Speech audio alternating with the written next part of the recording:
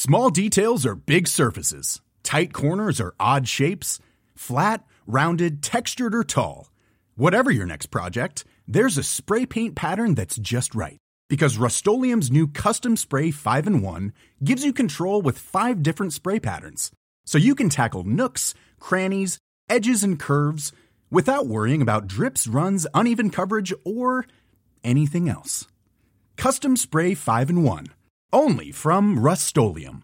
I'm Sandra, and I'm just the professional your small business was looking for. But you didn't hire me because you didn't use LinkedIn Jobs. LinkedIn has professionals you can't find anywhere else, including those who aren't actively looking for a new job, but might be open to the perfect role, like me.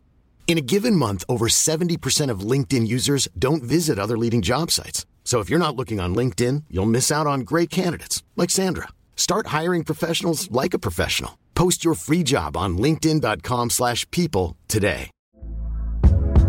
Hey there, it's Michelle Norris. I'm host of a podcast called Your Mama's Kitchen. When I travel, I'm usually looking for a way to find a taste of home when I'm not at home. And one of the things I love to do when I am at home is entertain. And Airbnb allows me to do that. When I was in California recently, I rented a house that had a great kitchen. And when we were sitting around the table, we were all thinking, we're in someone else's house. Someone could be in all of our homes as well. If you have a home, but you're not always at home, you have an Airbnb. Your home might be worth more than you think. Find out how much at airbnb.com/host. Life is full of what-ifs. Some awesome, like what if AI could fold your laundry? And some, well, less awesome, like what if you have unexpected medical costs? United Healthcare can help get you covered with Health Protector Guard fixed indemnity insurance plans. They supplement your primary plan to help you manage out-of-pocket costs. No deductibles, no enrollment periods, and especially no more what-ifs. Visit uh1.com to find the Health Protector Guard plan for you. The words when I spoke to my mum and dad about, because my mum's so passionate about football. And when I said to her, Mum, it looks like I got an opportunity to sign for Arsenal. Why Arsenal? I'm Nigel Winterburn, ex-professional footballer. Yeah, thanks.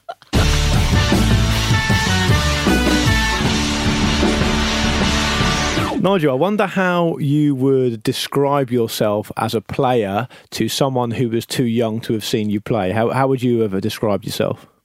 Committed, aggressive, made the most of my ability, a passion to play football, as I still have, even at 55 years of age. Still as competitive now as I was when I was probably 10, 12, 14, going through to joining Birmingham and then on to Arsenal and West Ham. So, yeah, probably that's the best way to describe me, but quite quiet. Yeah, and a different person off the pitch. And do you think that competitive spirit and that aggression was absolutely key into you having the career you had? Yes, and I think also part of it was at a very, very early age being released by Birmingham City as well, right? Which gave me the drive to prove quite a few people wrong. So if you think about losing a game of football, is really not significant to thinking that, you know, when you get released from a club and I had a bad game, I just put the two together and remember how painful that was. Yeah. Try and maintain some perspective, basically. Yeah, and then work from there back to regaining top form, which was, you know, to drive you forward. What was the story behind you being released from Birmingham? How old were you at the time?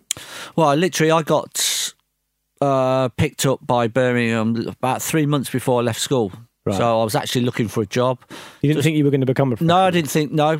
I was from a small village. I was literally playing men's football. I was playing for my local team. I was playing for a team near me as well, Sunday League football. Obviously, I was playing for my school team and Nuneaton Schools. And one Saturday afternoon, I got selected to play for Nuneaton Schools. And after we'd played the game, a scout from Birmingham City came up to me and said that with my parents, he'd been watching the game and would I be interested in going over for a trial with Birmingham. So I did two trials with them, and I was a midfield player. And in the first trial, it was literally just a group of players that they'd selected, young players. They literally picked 2 11-a-side teams. There was about 28 of us there, so obviously everyone wasn't getting a game. And they didn't have a left-back for one of the teams. It was only, from what they'd selected for the trial, there was only one left-back. And so they sort of asked if anyone was willing to play left-back. So I just really thought, do you know what? There's usually a lot of midfield players around. Yeah. I've got the opportunity. There's a good chance I'm going to play. If I've only got one left back, and I'll say I'll play left back, that makes the second one. I could get to play the whole game. Yeah. So I'm thinking, play the whole game rather than a bit of the game. It's going to put you in the spotlight a little bit more. So I just said that I would play there. And I played the first game, and after the game, they invited me back for another trial. We did a similar sort of thing. They had another game, but this time they said to me, "Oh no, you're playing left back in this game." I played left back, and at the end of the trial, they invited me to sign apprentice forms for them. So that's really how it started. How it really started. And that point, because you'd had a taste of the biscuit, were you thinking at that point, right now, this is the career for me type thing? Oh yeah, once I. Not even a career, but given the opportunity just to sign as an apprentice at a professional club. I mean, all I ever thought about was playing football, but not professionally. Yeah. So for me, it was like a dream. Yeah. You know, go and work somewhere, or go and work and do something you absolutely love. Yeah. Even at that very, very young age. You know, I'm coming up 16, so I'm nearly coming up 17. Yeah. Leaving school. Thinking what you're going to do, and then get that opportunity. And I was like, yep, thank you very much. I'll take that. And my contract at that time was £12 a week. Right. And £12 a week driving expenses. Was it? Okay, it's absolutely, when I think about it, it's a different world. What do you think you were released from the club? Well, what happened was that Jim Smith was the manager at Birmingham City. So at the end, I was getting some rave reviews in that first season. And at the end of the first season, I took off the apprentice contract, signed a pro contract. Started that second season. Mark Dennis was the left back at Birmingham at the time, and he got injured. And Jim Smith called me in on a Friday morning, said, like, I'm going to, like, you're playing in the first team. Did all the stuff on the Friday at the training ground, which travelled to, I think it was Brighton we were playing, travelled down on the Friday. Saturday morning he called me into his room and said, like, I still think you might be a little bit too young, so I'm going to change. I'm going to put, it was Archie Gemmell actually, he put Archie Gemmell left back. Right. He said, I'm going to make you sub for the day. What were you, 18 at the time? Coming up to 18. Yeah. Okay. And so obviously I was gutted, but still privileged to be part of that first team. So I was sub for that game. And then obviously after that, Mark Dennis regained fitness. He came back in. Shortly after that, Jim Smith got the sack. Ron Saunders came in, and literally the players that were sort of youth team come reserve team players, there was about 12 of us in the period. I remember getting called into his office, and he just basically said, we don't think you're good enough. We're going to release you at the end of the season. Obviously, we'll circulate your name and see if we can put you up with, get you sorted out with another club. But they're not really that interested in once they decide that you're not good enough. When you look back on that through 2019 eyes, you look at yourself as an 18-year-old, and I obviously have no idea what type of kid you were at 18, but do you not think that's the way that's been dealt with there is really harsh? Yeah, it's brutal. Yeah. Absolutely, because you've got that excitement of literally when you first join the club. As I said to you, something about professional football, even at that, even at the sign as an apprentice, the chance to go in every single day, train, and then play at the weekend, sometimes in midweek, getting to do something you want to do. And then a year and a half to 2 years later, you're being told, well, actually, this is, you're not good enough to do this, which still happens. Do you think a lot of kids would have retreated into their shell hearing that news and never had a career after that because it would have affected them so badly? Possibly. I mean, as I say to you, and I think a lot of people as well, they use agents and they rely on the clubs. Yes, the clubs send out a form to circulate your name that you've been released, but to me, for me, it was about being proactive then. And I was straight, as soon as I'd been released at the end of, obviously I got released and I straight on the phone to Jim Smith, who had moved to Oxford. And I literally said, look, I've just been released. Is there any chance you would consider that I can, for the start of the following season, could I just come down and train? I just need somewhere to train, see if I can find a club. And then he said, yeah, just give me a call again, like sort of start of July. And you can come down and train. And he was absolutely fantastic with me. They put me up in a house in Diggs. I went in to meet him first day, first training session, and he just said, "Look, we'll give you a 6-month contract. It's not a problem. Let's see where we get to." And I'd been there for about 3 weeks, and he said to me that Wimbledon were looking for a left back. Their left back at that time, with Wimbledon coming up through non-league and into the lower leagues, had gone away. I think it was Norway. They said had gone. Right. They got into these playoffs, and Dave Bassett was looking for a left back for the pre-season because he wasn't going to be back in time.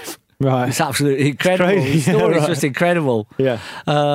So I'm thinking, well, I've got a 6-month contract at Oxford. I've got another club in Wimbledon that potentially I've got the opportunity to sign for as well. So I went straight down after 3 weeks at Oxford. I went straight down to Wimbledon, and I know for sure because Dave Bassett tells the story for a while. He said, I met this unassuming, quiet young man on the motorway in his car, and I'm thinking, what's Jim Smith done to me here? So he said I was a bit reluctant to put him in any of the teams because I thought he, I needed to watch him a bit in training because I thought he might get eaten alive by some of my players. Yeah. But he said just when I think one of the players got injured in one of the games.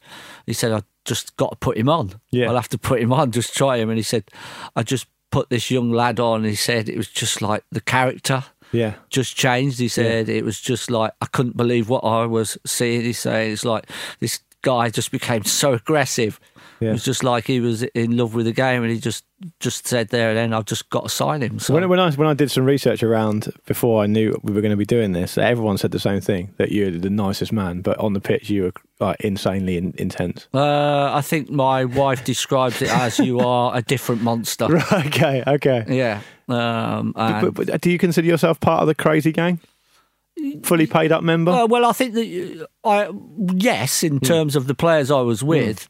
I think the word "the crazy gang" came about a bit more after they won the cup final. That's obviously right. I left the year before, but it was certainly crazy. Yeah. And you were, am I right in saying you were supporters player of the year every season you were there? Yes, I was. Yeah, that's amazing, isn't it? Yeah, very proud of it. 4 years running. Yeah. I think, but after the third time, I think the 4 years, they just gave it me out of sympathy. But, I mean, to be honest with you, I loved it at Wimbledon. I mean, we only got 6,000 supporters at home. We probably took a couple of hundred away.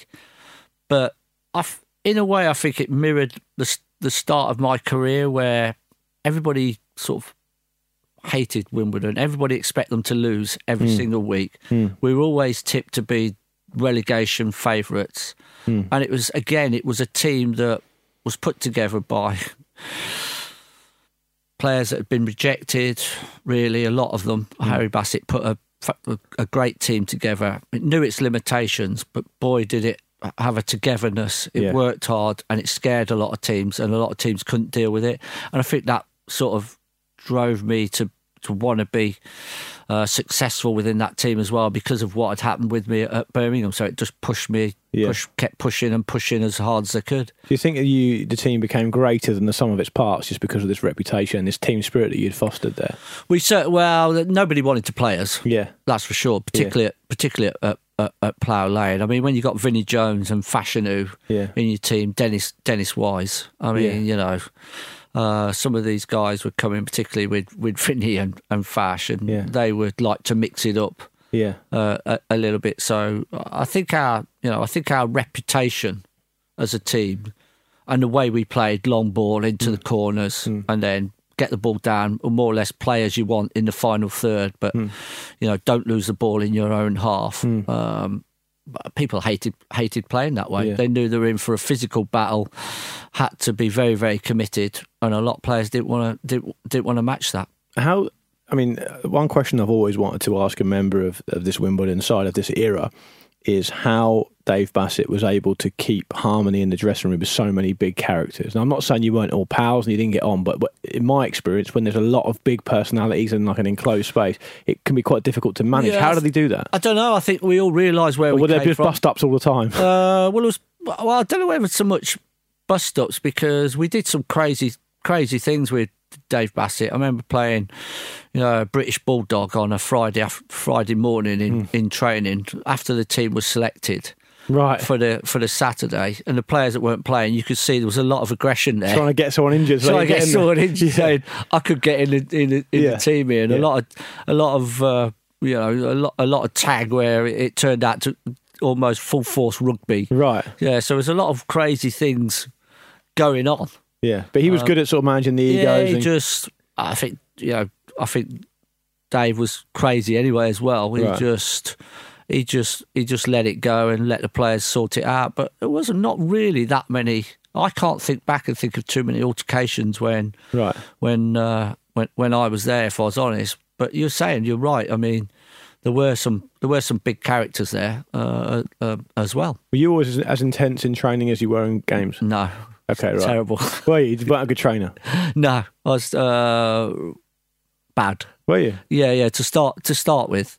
So you really came alive on a match day. So to understand you as a player, a manager needs to have seen you play a match, basically. Yes. Yeah. Okay. If you see me in training, you definitely don't sign me. Okay. Right. That's for sure. I'm probably last pick at 5-a-side. Okay, right. And if I got the option, I'd usually go in goal rather than be out on a pitch.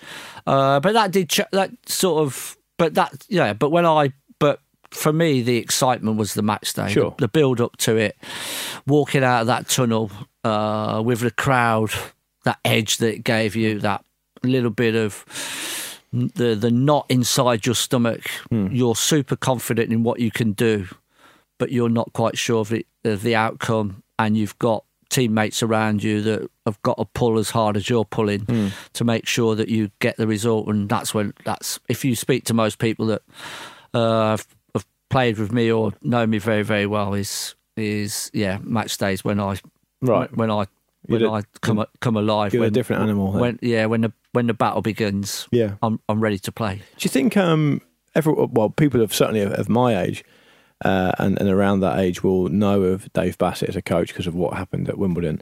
Do you think he gets enough credit for what he did there? Because people kind of think of that era as a bit more of the stories rather than what they achieved, don't they?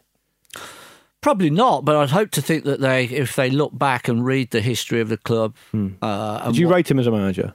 Yeah, I did, because to get a group of guys in that a lot of them have been rejected by other clubs, pick them up, bring them in, mould them together.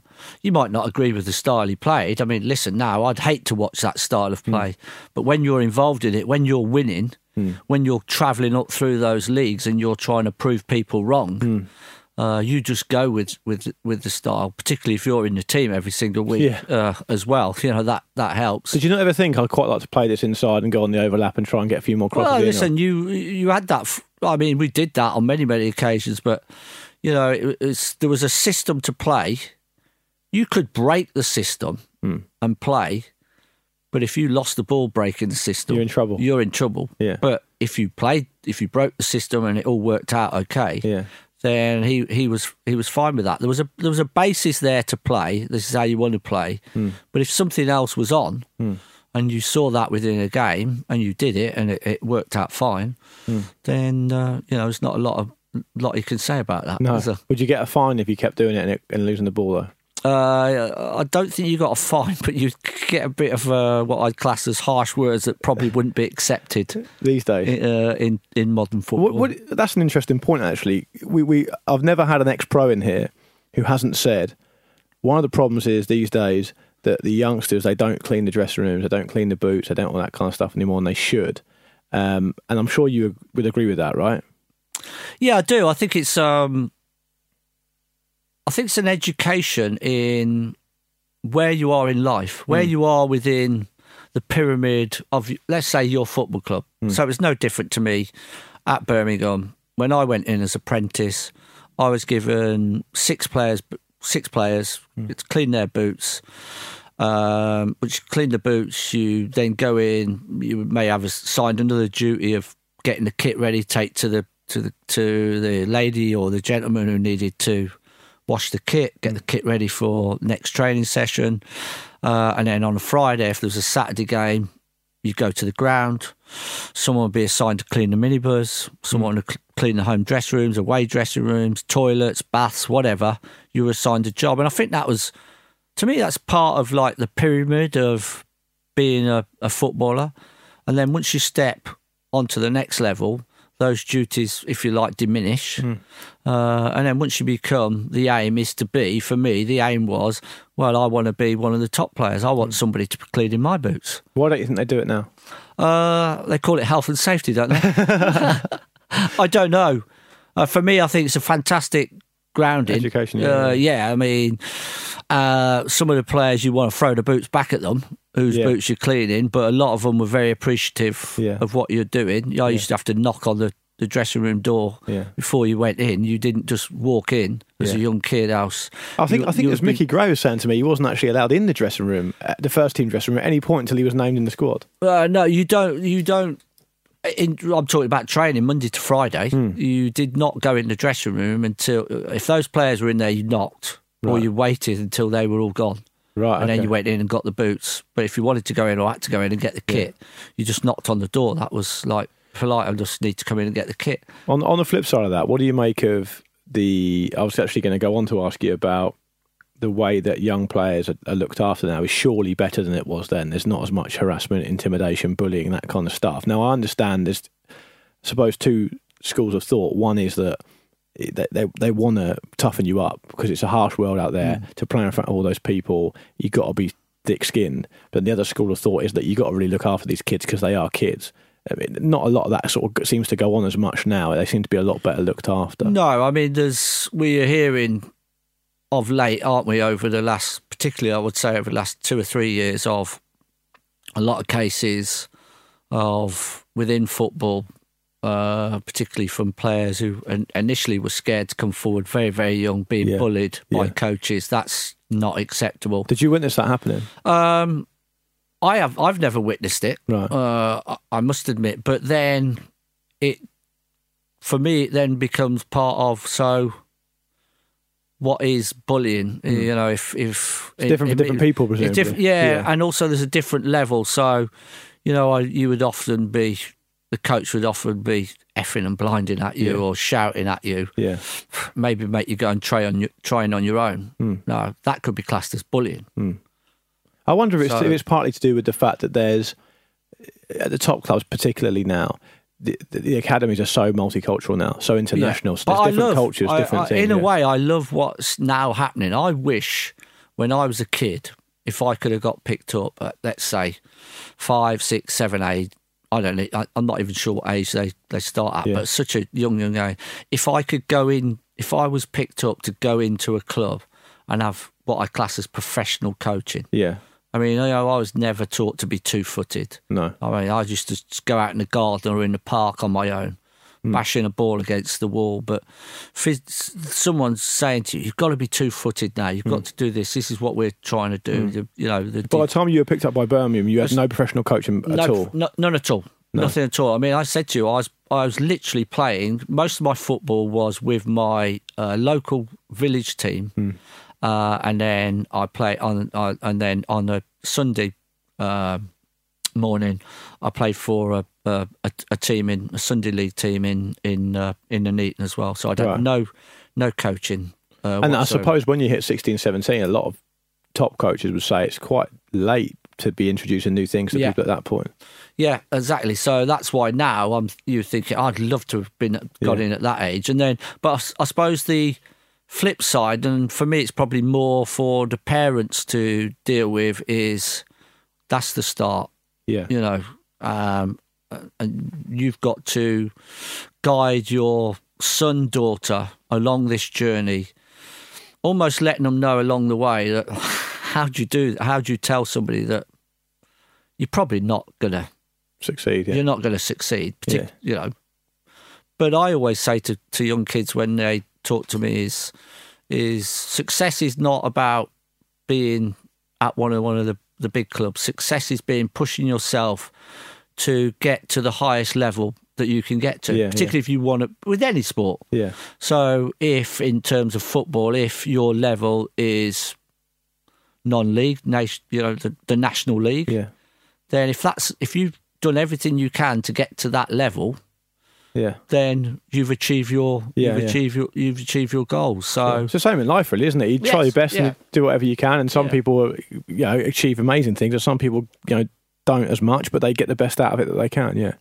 But I think from what I would say is from the young players that get the opportunity, don't waste it. No, don't throw it away. It can, as quick as it's given to you, don't worry about it. It comes to Rufus. It goes fast, but it can be taken away from you very, very quickly. In lots of different ways as well. In lots of ways. Yeah. Not being good enough. Injury.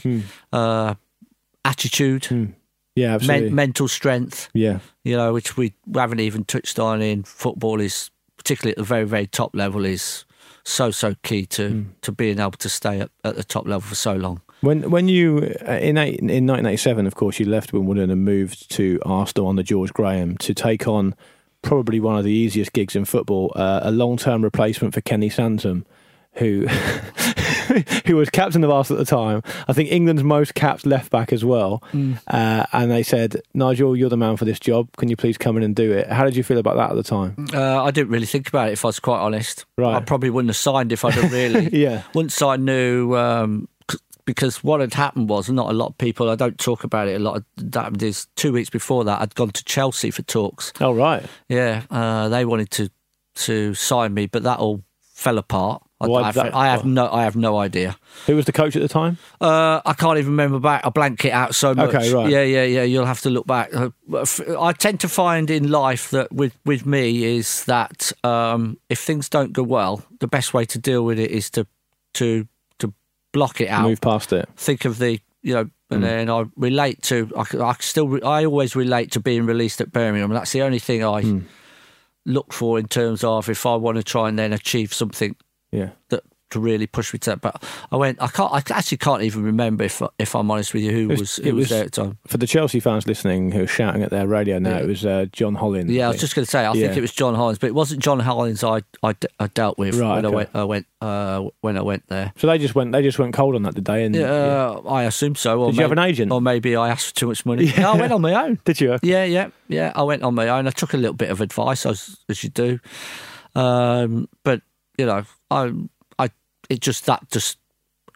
and actually I think maybe a few days after that they signed Tony Dorigo. Okay, yeah. So they were obviously eyeing up us both. Yeah. And maybe he was a better option at the time. And then literally after that I got a call from Sam Haman. Did you really? Yeah. Chairman of Wimbledon at the time. Who's someone I got on really well with. And he said, we've accepted a fee from Arsenal and you need to get yourself over there and meet up with George Graham. And once I walked into those marble halls, everyone talks about that. And George's office and the big door. The big door, and the intimidation of desk of sitting in front of him. And everything I was going to say and everything I wanted was just gone within an instant. Was it? Yeah. It's just like everything was blur. Yeah. And it was like I can't even remember how much they offered me. And then it was like, I'm just going to sign. It's just this is just where I want to be. Was it really that impressive? So did you have any affinity with Arsenal before that? No, none of your family supported them or anything? Or? No, I think the words when I spoke to my mum and dad about, because my mum's so passionate about football. And when I said to her, Mum, it looks like I got an opportunity to sign for Arsenal. Why Arsenal? Really? Yeah. It's like, why? I was like, no, it just feels like I've got this. It's just a massive club. Yeah. When you walk into those marble halls, it's just, it was just sort of. So it was an easy decision for you then? Oh, yeah. It's the next level. Well, it's not even the next level. It's the level above the next level. It's you're going to one of the very, very best.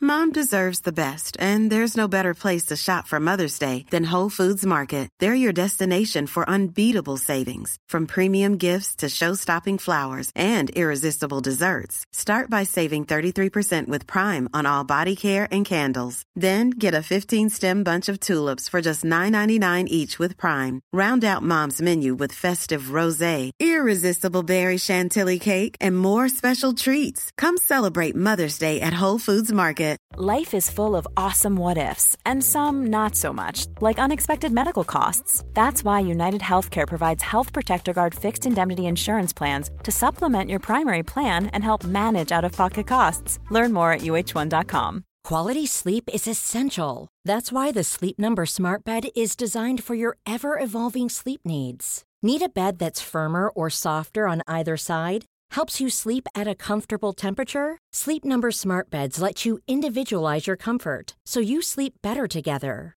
J.D. Power ranks Sleep Number number 1 in customer satisfaction with mattresses purchased in-store. And now, save 50% on the Sleep Number Limited Edition Smart Bed for a limited time. For J.D. Power 2023 award information, visit jdpower.com/awards. Only at a Sleep Number store or sleepnumber.com.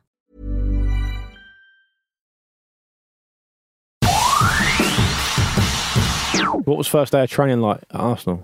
Intimidating, sort of back into my shell a little bit, I think, and then realisation that I'm going to have to change my training methods.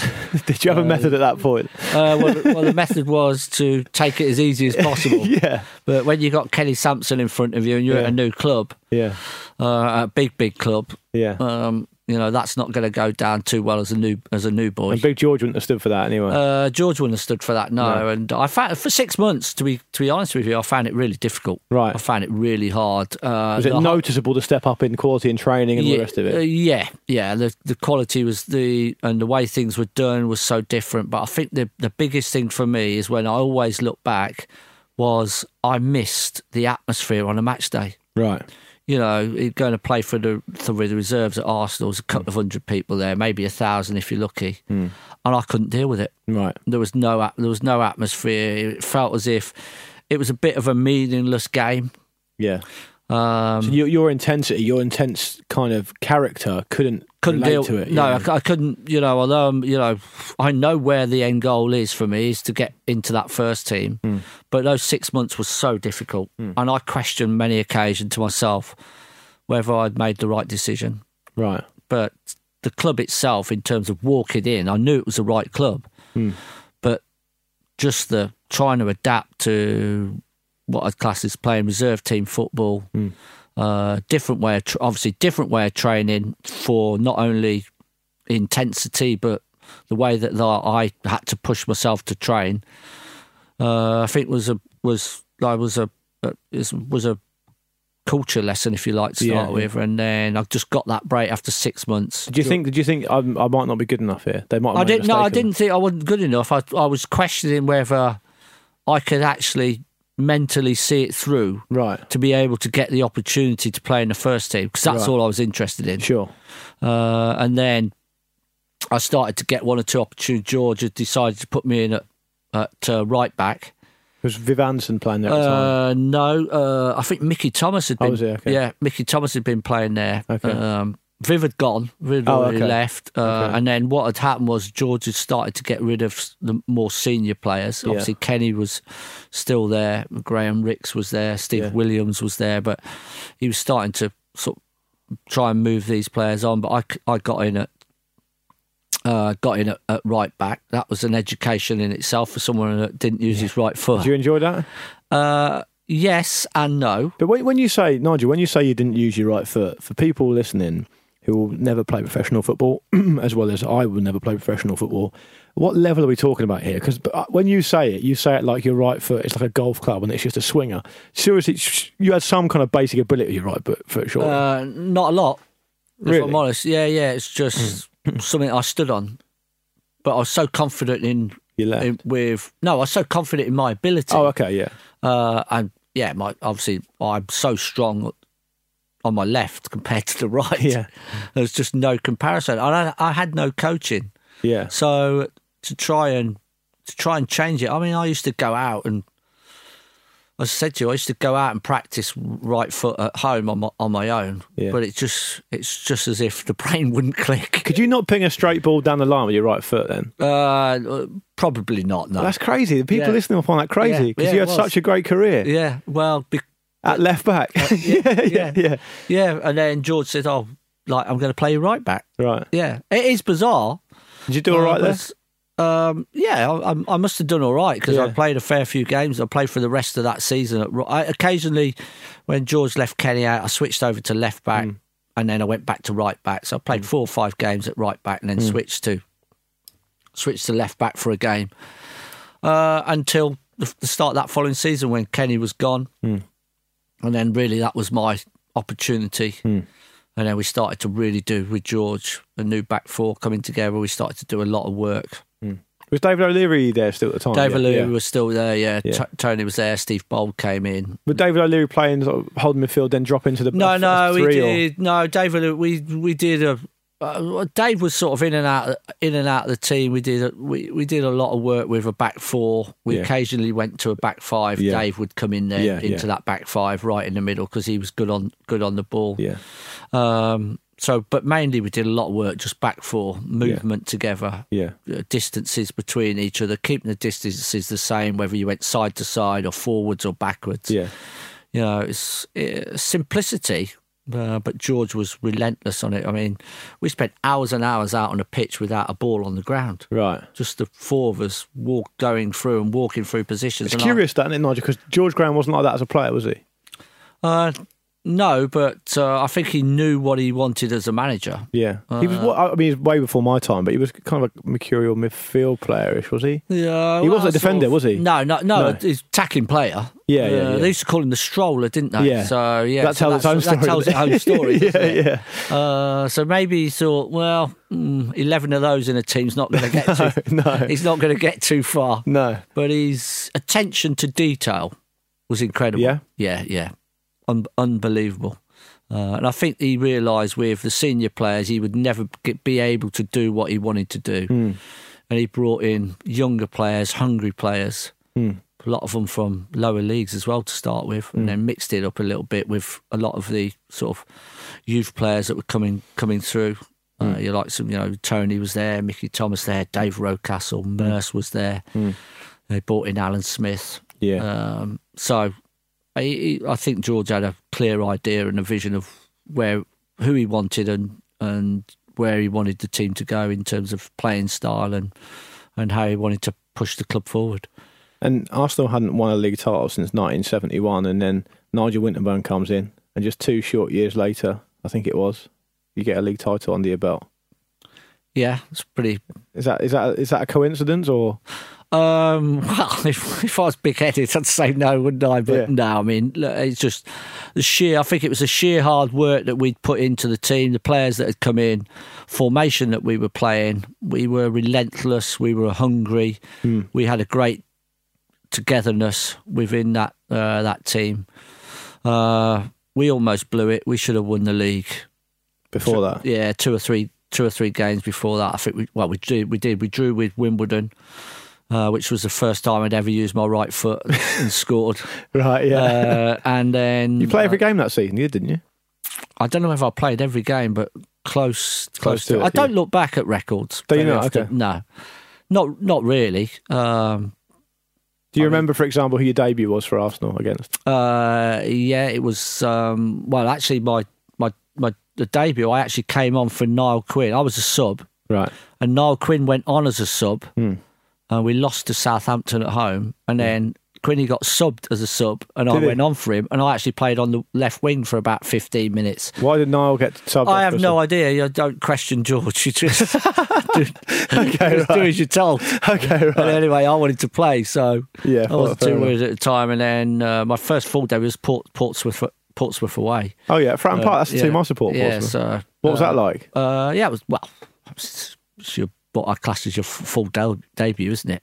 Some place to do it as well, because it's noisy down there, isn't it? Yeah, Close in. it's good at. There's certain stadiums you want to go and play at if you could regular, because how intimidating it was. But the noise, that sort of, as for me, it sort of tests you as a player as well. So yeah, it was, and then obviously going on the way that we won the league at Anfield with the circumstances around that. What's your memory of that moment? Well, I said to you, I remember listening to Liverpool playing West Ham when the goals were all flying in. The realisation that we've got to go to Anfield on the last game of the season and win. And in the end, I had to turn the radio off because I was thinking, if they score again here, we've got to, not only it got to 2, and we're thinking, so we've got to win. And then all of a sudden I'm listening to it, we've got to win by 2. And then I'm thinking, if they score again, win by 3 goals at Anfield. Not happening. Not even 2's just like people were saying, you crackers, it's just never going to happen. Yeah. But so, yeah, history tells you that we did. So I just turned the radio off and put it back on, teletext later on, and see that scoreline finished the same. So we had to win by 2 goals. But the build up to that game was just incredible, where we took the flowers out before the game. Yeah. The noise inside there was electrifying. Yeah. Against a really strong Liverpool team that very rarely lost at home. Yeah. I don't think many people expected us to win, to be quite honest. Perry Groves said it when I asked him. It was all about his decoy run for the winner. That's typical Perry, isn't it? Yeah, it's all about Perry, isn't it? He's big enough, bold enough to tell everybody it's about him. Yeah, right. So that must have been an incredible experience, obviously, to win the league, and the celebrations were pretty good, were they? Yeah, I can't remember them. So really? Okay. They were. Everyone keeps telling me that. Well, they certainly lasted for a few days. That's for sure. How do you look back on the so-called drinking culture at Arsenal at that time? It was just part of football. We were no different, I don't think, to any other team. Why do you think more was made of it? Because of what Tony's come out and said afterwards? Yeah, I think so, because of what happened with Tony, through him going into prison as well. He's set up his charity as well. And with what happened to him, such a high-profile player as well. But I don't believe we were any different to most Premier League teams. I simply don't think we could have been else. I don't think you would. It's almost like looking today and picking a team and going, right, all those are going to go out and drink all through the week, and the rest are just going to be in the modern world. And then you go and compete against them and tell me that they'll win the league. It just wouldn't happen. Yeah, I just don't. The fitness levels just wouldn't happen. So a lot of teams were doing it. But what I will say to you is that it gave us a great team spirit. It pulled us together. Do I think that we were doing anything wrong? No, we weren't, because we didn't have a game the next day. I know Tony's talked about a lot of stuff that he did in the lead up to the games, but I simply don't know whether that was true because I wasn't around. But we went, Tuesdays we went out drinking, but we were usually off on Wednesday. So you couldn't do it now, though, could you? No, I don't think you could. No, I don't think you could do it. I just talked about that. A lot of. Do the guys still have a drink? Yes, they do. Do they have a drink to the level that some of the guys in my team that I was playing with drink? No. Okay. Certainly not. Not even I was drinking at that level. The game's changed a lot since then anyway. Yes, it has. Yeah. Well, and your England debut came around this time. Was it in the lead up to the World Cup in 1990? Must have been a proud moment for you. I got a Bobby Robson was called. I got a call up to and came on as sub against Italy. Yeah. So that was a very, very proud moment for me. And I mean, I only made 2 appearances for England, 2 subs, and the other one was against Germany. So 2 fantastic teams.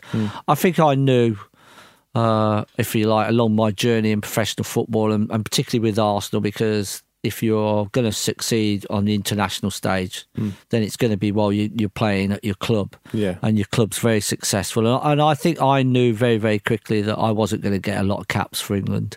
How did you? Because of Stuart Pearce and Stuart Pearce was there, and they always seemed to pick someone as a backup ahead of me. Tony Dorigo a lot. Tony Dorigo was there. Then Graham Lasso, sort of came along. So in the end, if I'm honest, I never even. To start with, when we really started to do well at Arsenal, then obviously I was waiting for the squad to come out with a bit of anticipation to think, God, I've got to have a chance of getting into the squad this time. Yeah.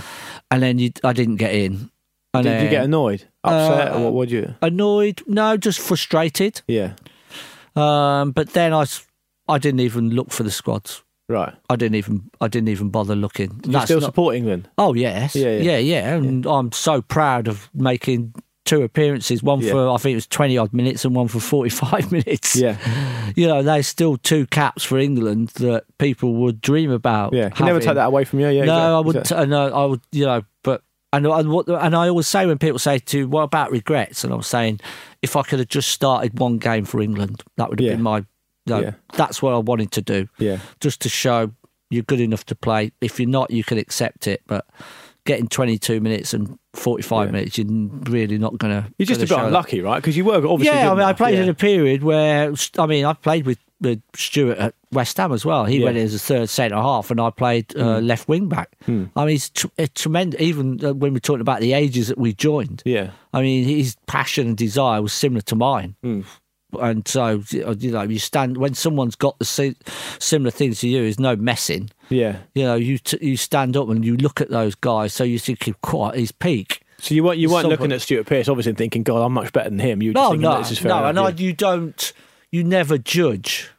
Yeah. I would never judge somebody like that. So in the end, it was quite clear that the managers that were in charge of England at that time. Preferred another player to you. In fact, 2, because there was usually 2 left backs in the squad. Yeah. And well, it's hard to accept. You just have to try and get on with it. And then the best way that I dealt with, for me, dealing with it was that I didn't even look at the squads. Right. Okay. And that's just the way that I just sort of put it to the back of my mind. But you know, the most important thing for me was you were in professional football and I was at Arsenal, I'm playing at a high level. Yeah. I physically cannot do any more. No. So if somebody doesn't fancy you as a player, there's little you can... There's no point worrying about something you haven't got control over. You haven't got control over it. Now I'm playing as well as I can play. As long as I'm doing everything I can do to be where I want to be, then you can't worry if somebody doesn't like you or doesn't pick you for a squad, because it can just drive you mad. I remember asking Ray Parler a similar question. He was rather less charitable than you've been, so good on you for being philosophical about it. I think Ray was upset about not being in the World Cup in '98 in a big way, because you guys had won the double that, or they had won the double that year. Yeah, but I think Ray had been involved in the squads leading up to it, where I've never really been involved. Right, okay, so it's a bit if I'd have been part of the England team and I'd have been left out the final squad, cut at the final squad, then I think I might have been a little bit more bitter. Fair enough. But I never felt that my England career really took off. Right. So I've got no reason to be bitter. Yeah, okay. Or, you know, there was a little bit of frustration there, but you know, that's life. It's not too terrible, is it? No, it's not. It's not. And fair enough. On your famous intensity again, I wanted to ask you about that big bust up against Man United, where you kind of flew in and got a kick in the head for your trouble as well, I think. Well, that was... How do you feel about that now, looking back on it? Laugh. Do you? Yeah. It was part of the game, wasn't it? It's... I mean, you're putting a marker down there, aren't you, in a big game? Yeah, but I think the build-up to it was before that, and Brian McLeod missed a penalty in a cup game at Highbury. Yeah. I thanked him for it. He didn't like it. Yeah. And then it sort of... it sort of kicked off a little bit from there. Then in the next few games, there just happened to be an incident. I mean, people talk about it and say it's like you started it. Well, that's fair. If you want to say that, if that's what people want to say, it's fine. But I think for me, it was the intensity between. I've talked about it quite a bit. The two teams, Manchester United were the team. They were the top team. They had the top players. They were the team winning everything. And I was in an Arsenal team that was coming up that a couple of times challenged them, overtook them, and then they came back at us. The rivalry was like two juggernauts going head to head, and not one of those two teams was going to budge. Yeah, okay. They both believed they were the best. Yeah. This was in 91 when you won the league again, wasn't it? Yeah. And then that's the incident there where we lost the points. Yeah. Was the tackle. That's right. On Dennis. Someone takes a right swing for you after that. I think they kick you in the back of the head. Yeah, I think Paul Ince gave me a little kick. Yeah. To be quite honest, I was lying on the ground, and I think Paul Ince gave me a kick. Someone else might have given me a little kick. But I mean, I think we got back in the dressing rooms, I was laughing about it. Yeah. It's like, So none of this spilled over into sort of everyday life then? You didn't? No, I mean... if you saw one of them in the street, walking down the street, I'd go and say hello. Right, okay. I mean, I don't know how they would react, but it's part of football where, for me, it was like you almost try and intimidate the opposition to forget about how good they are. Yeah. And try and put them off their game a little bit. Yeah. I wanted to win. You try and keep it within the laws of the game. Yeah. But Nigel, when I look at it now, I mean, obviously I watched a lot of stuff in preparation for this. It's quite interesting because I'm 38, so I remember that vaguely. But when you watch it now, when you're so used to watching Premier League football in 2019, it's kind of shocking. Yeah, but it's very intense and very aggressive and very physical. Yeah, but I'm not saying it's wrong. No, I think then there was a lot more of those incidents in football. Does it set a good precedent for kids? No, it doesn't. But I think sometimes as everyone talks about, the red mist comes over. Yeah. The intensity of the game, you lose. I've said it on many, many occasions. I've gone home. I think in my whole career, I think I've been involved in maybe 2, maybe 3 incidents when I've gone home after the game and thought, you absolute idiot. Really? Why did you get involved in that? Yeah. And as you say, anybody that knows me really well say, what were you doing? That's just not you. Yeah. But then when they know what I'm like when I play football, they go, I see why you were involved in that. Does that make sense? Yeah. It's sort of a bit like, but when it's just like I'm a different person. I look at home and I see that, and I look at it and I think, why did you do that? You didn't get sent off for that, did you? Yellow? You can't get... How can you get sent off for getting booted in the back? Yeah. It was just a mistimed chat. It was nothing malicious. No, it's quite a bad tackle, though. In those days, was it a bad tackle? No, Maybe I don't not. think it Maybe was. not. But if you looked at it today, people would go, well, that's a red card. But the game's different now. Yeah, you can't judge. No, of course not. You can't I judge the game understand from now to how we play. So, and there was a big brawl afterwards, and there were fines and all sorts. I think we lost maybe 2 points. Right. I think Man United lost a point. I can't remember now. Yeah. But yeah, I mean, it's not something you really want to be involved in. But if you realise the intensity of those games, and like as I said to you, United were the team. We wanted to be that team. It's going to flare up occasionally because two big teams believe in they're the best. Of course. And as I say on many, many occasions, that intensity continued long after I left. Yeah, it did. So I can't take all the blame. No, absolutely I'll take not. the start of it, but I'm not taking the end. Okay, all right, that's fair enough. Well, so when I want to fast forward now to when Arsene Wenger joined Arsenal, because you have the kind of interesting honour of playing under a coach like Dave Bassett and then playing under someone at the opposite end of the spectrum in Arsene Wenger. And you've spoken quite a lot, actually, about what it was like when Wenger came in and how different it was. I mean, you said, I absolutely loved his training methods. I thought they were fantastic. They were quite intense. Everything was on a clock. And if everything was done for a reason, it felt like a new start for everybody. And a lot's made of how Arsene Wenger revolutionising this football, really, not just at Arsenal but in the Premier League. When you were so up close and personal to that, how does it feel to you looking back on it? Well, a lot of people talked to me about what he did. Obviously, a lot of people latched on to stopping the drinking culture. So around the games, the bar was closed, the players' lounge was no beer, nothing. But and then changing all the dietary requirements of the players, the things like boiled chicken, plain fish. How receptive to that were you at the time? That sort of thing, if I'm honest, didn't bother me. Right.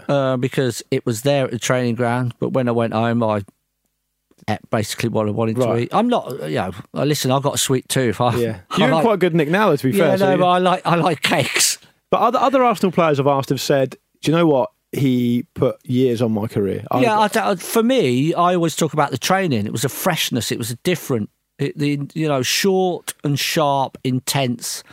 And when a manager comes and and it's so simple in a way, you do a pre-season training session, 6 weeks, and you put the running on. And what Arsene Wenger did is he'd split you into small groups. And let's say we were doing 4 or 800-metre runs or even 100-metre runs.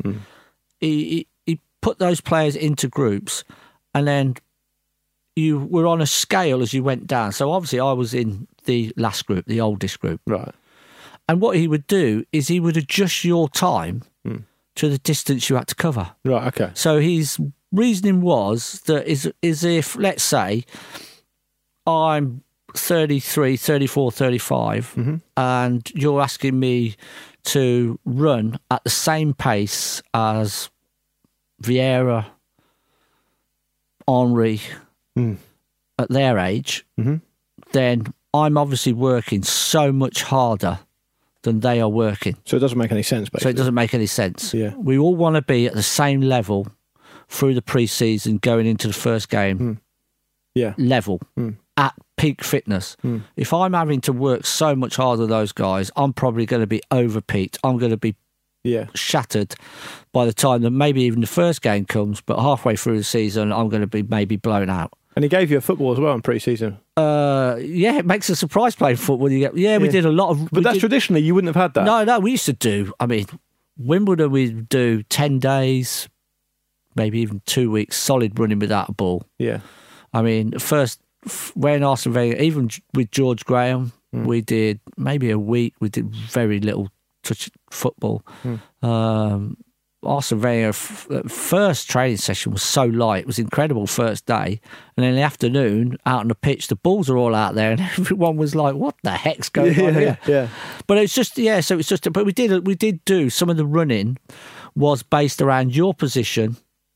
What you were trying to achieve in your position, but high intensity with the ball. So little short passes, little bursts, and then finishing with a cross into the box for a forward to finish, which is after you've done a little bit of intense work. Can you produce the quality of the cross for the finish for the forward? So for me, it was just like a breath of fresh air. I was just like, were you cynical of his background when he first came over? I didn't care less. Right. Well, I think if you ask most players about when managers come and go from a football club, if they're ruthless, and most of them are, is yes, they might be quite, in a way, I don't say sad, but disappointed the manager's left. Yeah. But once a new manager comes in, the focus for that player is make sure you're in the team. Yeah. But if he came in and he was a massive letdown, he never actually won you over with his methods and stuff, presumably you're not going to... you're not going to respond to it, but you're probably going to find yourself out the door very quickly as well. Yeah. So, but to me, it was just so different to what I'd been used to. Yeah. And as I say to you, all the dietary things along the way, you just sort of fall into that a little bit, and a lot of the stuff. People talk about the pills and different things we used to take. I never used to take anyway because I had such a bad stomach. I never took half of that stuff. Right. And the thought of someone putting some vitamins, injecting some vitamins into me with a needle is the last thing I. You don't want to know. Okay. No, he didn't make you do it. No. You were told what they were. Yeah. It was there. And the doctor would tell you what they were, or if there was tablets for recovery after, or different things. It was there. It was told what it was, and you were never ever pushed to take it. I think I took one on the first day, and it was like I think it was like some sort. It was like for aid in recovery. Yeah. And boy, oh boy, it was like, no, that's not for me. Not for you, okay. No. And so I never took any of that. For me, it was the training. Yeah, okay. And solely the training. Yes, maybe the food while I was in and around the training ground and travelling and playing did help. But for me, I would say 100% training. Definitely training. And what did you make of some of the players that were brought to the club around that time? I know Bergkamp came a bit earlier, but I mean, it must have been amazing to be in, because you were 33 when he came in. Yeah, pushing on. Yeah, but it must have been amazing to have all those players around as well. Yeah, I think once you see the quality, and I talk about it quite a lot with the quality of those players that come in. When you obviously I didn't know a lot about them, but when you watch them train and play, I mean, he brought in really the first players that he brought in was more of the attacking. You were hoping he wasn't bringing a left back in, right? I was praying. Yeah. I wasn't sure because there were some rumours going around that he'd been told that he needed to disband the back four and start to rebuild. But I think once you know Arsene Wenger, you know that he's his own man. He's not going to be told what to do. Did you get on well with him personally? I got on very well with him. Yeah. He's an absolute gentleman. He just, he hated confrontation. Yeah. And if he started to leave, obviously at the end, he started to leave me out of the team and he just wouldn't look at you. Really? Okay. He just named the team and he didn't want to look at you because he knew that I'd be fuming. Would you not prefer him just to come and speak to you straight though? No, I think I got to accept what Arsene Wenger was all about. Right. And you were on board with it and that's fine. I respected what he was trying to do. I accepted it. I say I was accepting it, and I wanted to fight against it in terms of level of performance. Yeah. But I accepted what and his reasonings were for why he was trying to do what he was trying to do. So you can't question his record either, really, can you? You can't. But and also when you bring in, Anelka, Petit, Vieira, Overmars, and then Henry comes along. What was that like in training? It's just sensational. It's just when you see these guys play, and you're thinking, well, as a back four, we know we can do what we need to do. Yeah. And then you see these guys coming in front of you. Yeah. And it's just like, I'll just give them the ball and let them get on with it. That was my philosophy in playing anyway. I was so super confident in what I could do defensively. Yeah. And I just say, right, my job's to win the ball, give it to someone more creative than me. And that was my philosophy in life in playing football. You didn't have a problem with that? Oh, why? Well, because I think some people have a inflated opinion themselves with their professional footballers. And no, ability-wise, I was probably be many players ahead of me, but it depends how you class ability. If you're classing your ability on defending, then I class myself very, very high in terms of because I've got to believe I am the best in my position. Yeah. But in terms of skill, if you want to look at it in a different way, I just kept it simple. Yeah. Win the ball. I know I can win the ball. Yeah. I'll back myself 1-against-1 with anybody. Yeah. I don't always win those battles, but you'll back yourself. And then when you win the ball, just pass it 5 yards to someone simple. Why do you have to? You become respected from your teammates that you know what job he's going to do. Week in, week out, he's just going to do the same job for you. And I think that's how basically my career was built. Do you think that's why you're popular with fans as well? Because you're honest, hard-working, intense, and you gave it all? I'd like to think so. Yeah. Yeah. Fans like that, don't they? Yeah, they want to see... I think they want to see someone that's passionate about their club. Is that what you want to see as a fan now? And skill. Yeah. I want to see it all. Okay. Skill level is different now. The game is not as much tackling. The game's quicker because of the condition of the pitches. Yeah. But, yeah, I want to see someone that can do, in the position that they're playing, can do their job to the highest of their ability, but doesn't also forget about that the other side of the job is their work rate and their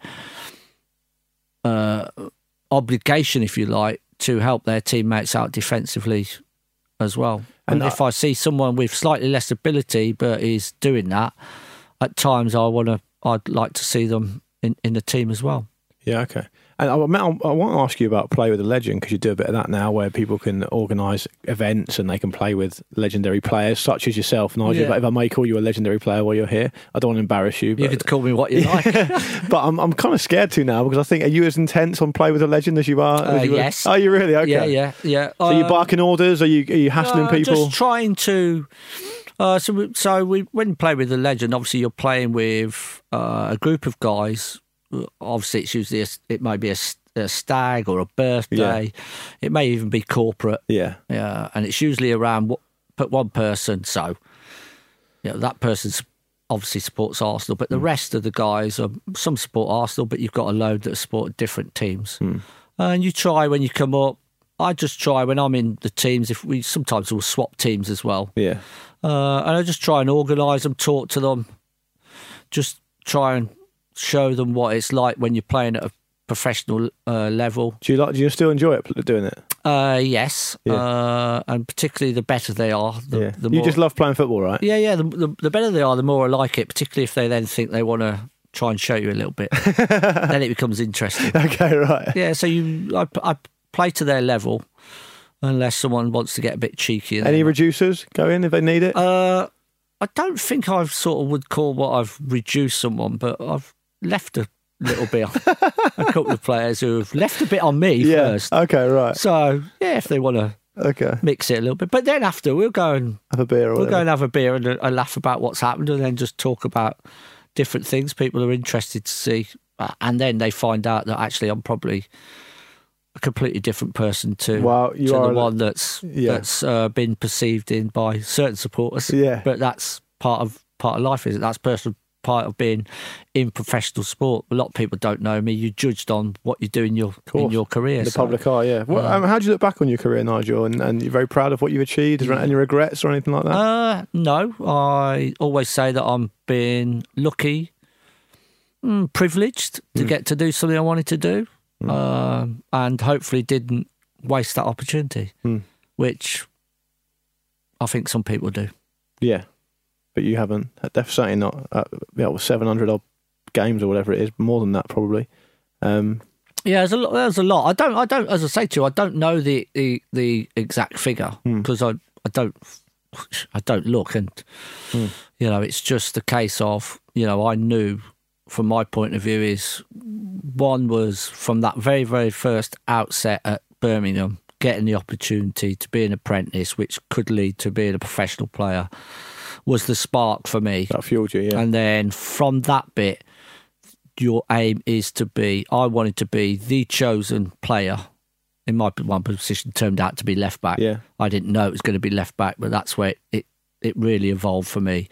Is do everything that you can to be the number one pick for whatever manager you're playing in front of. And if I was very, very lucky throughout my career, most of the time, apart from a couple of small periods, I usually became a first choice pick. So that makes me very, very proud as well. But I still love it. I still go and watch. I'm still passionate about Arsenal and still want them to get back to where they were when I was playing with the trophies we won, but also the teams that I went and watched after I'd finished. Up to I left in 2000, but also from 2000 2006 was a sensational period for them. And then hopefully one day I'll be sitting there watching them, but they've got to get a move on because I'm 55 now. Well, Nigel, you're a lovely, lovely man. I've enjoyed your company a great deal. Thank you very much for giving up your time today. No, it's a pleasure. Thanks for inviting me in. Thanks.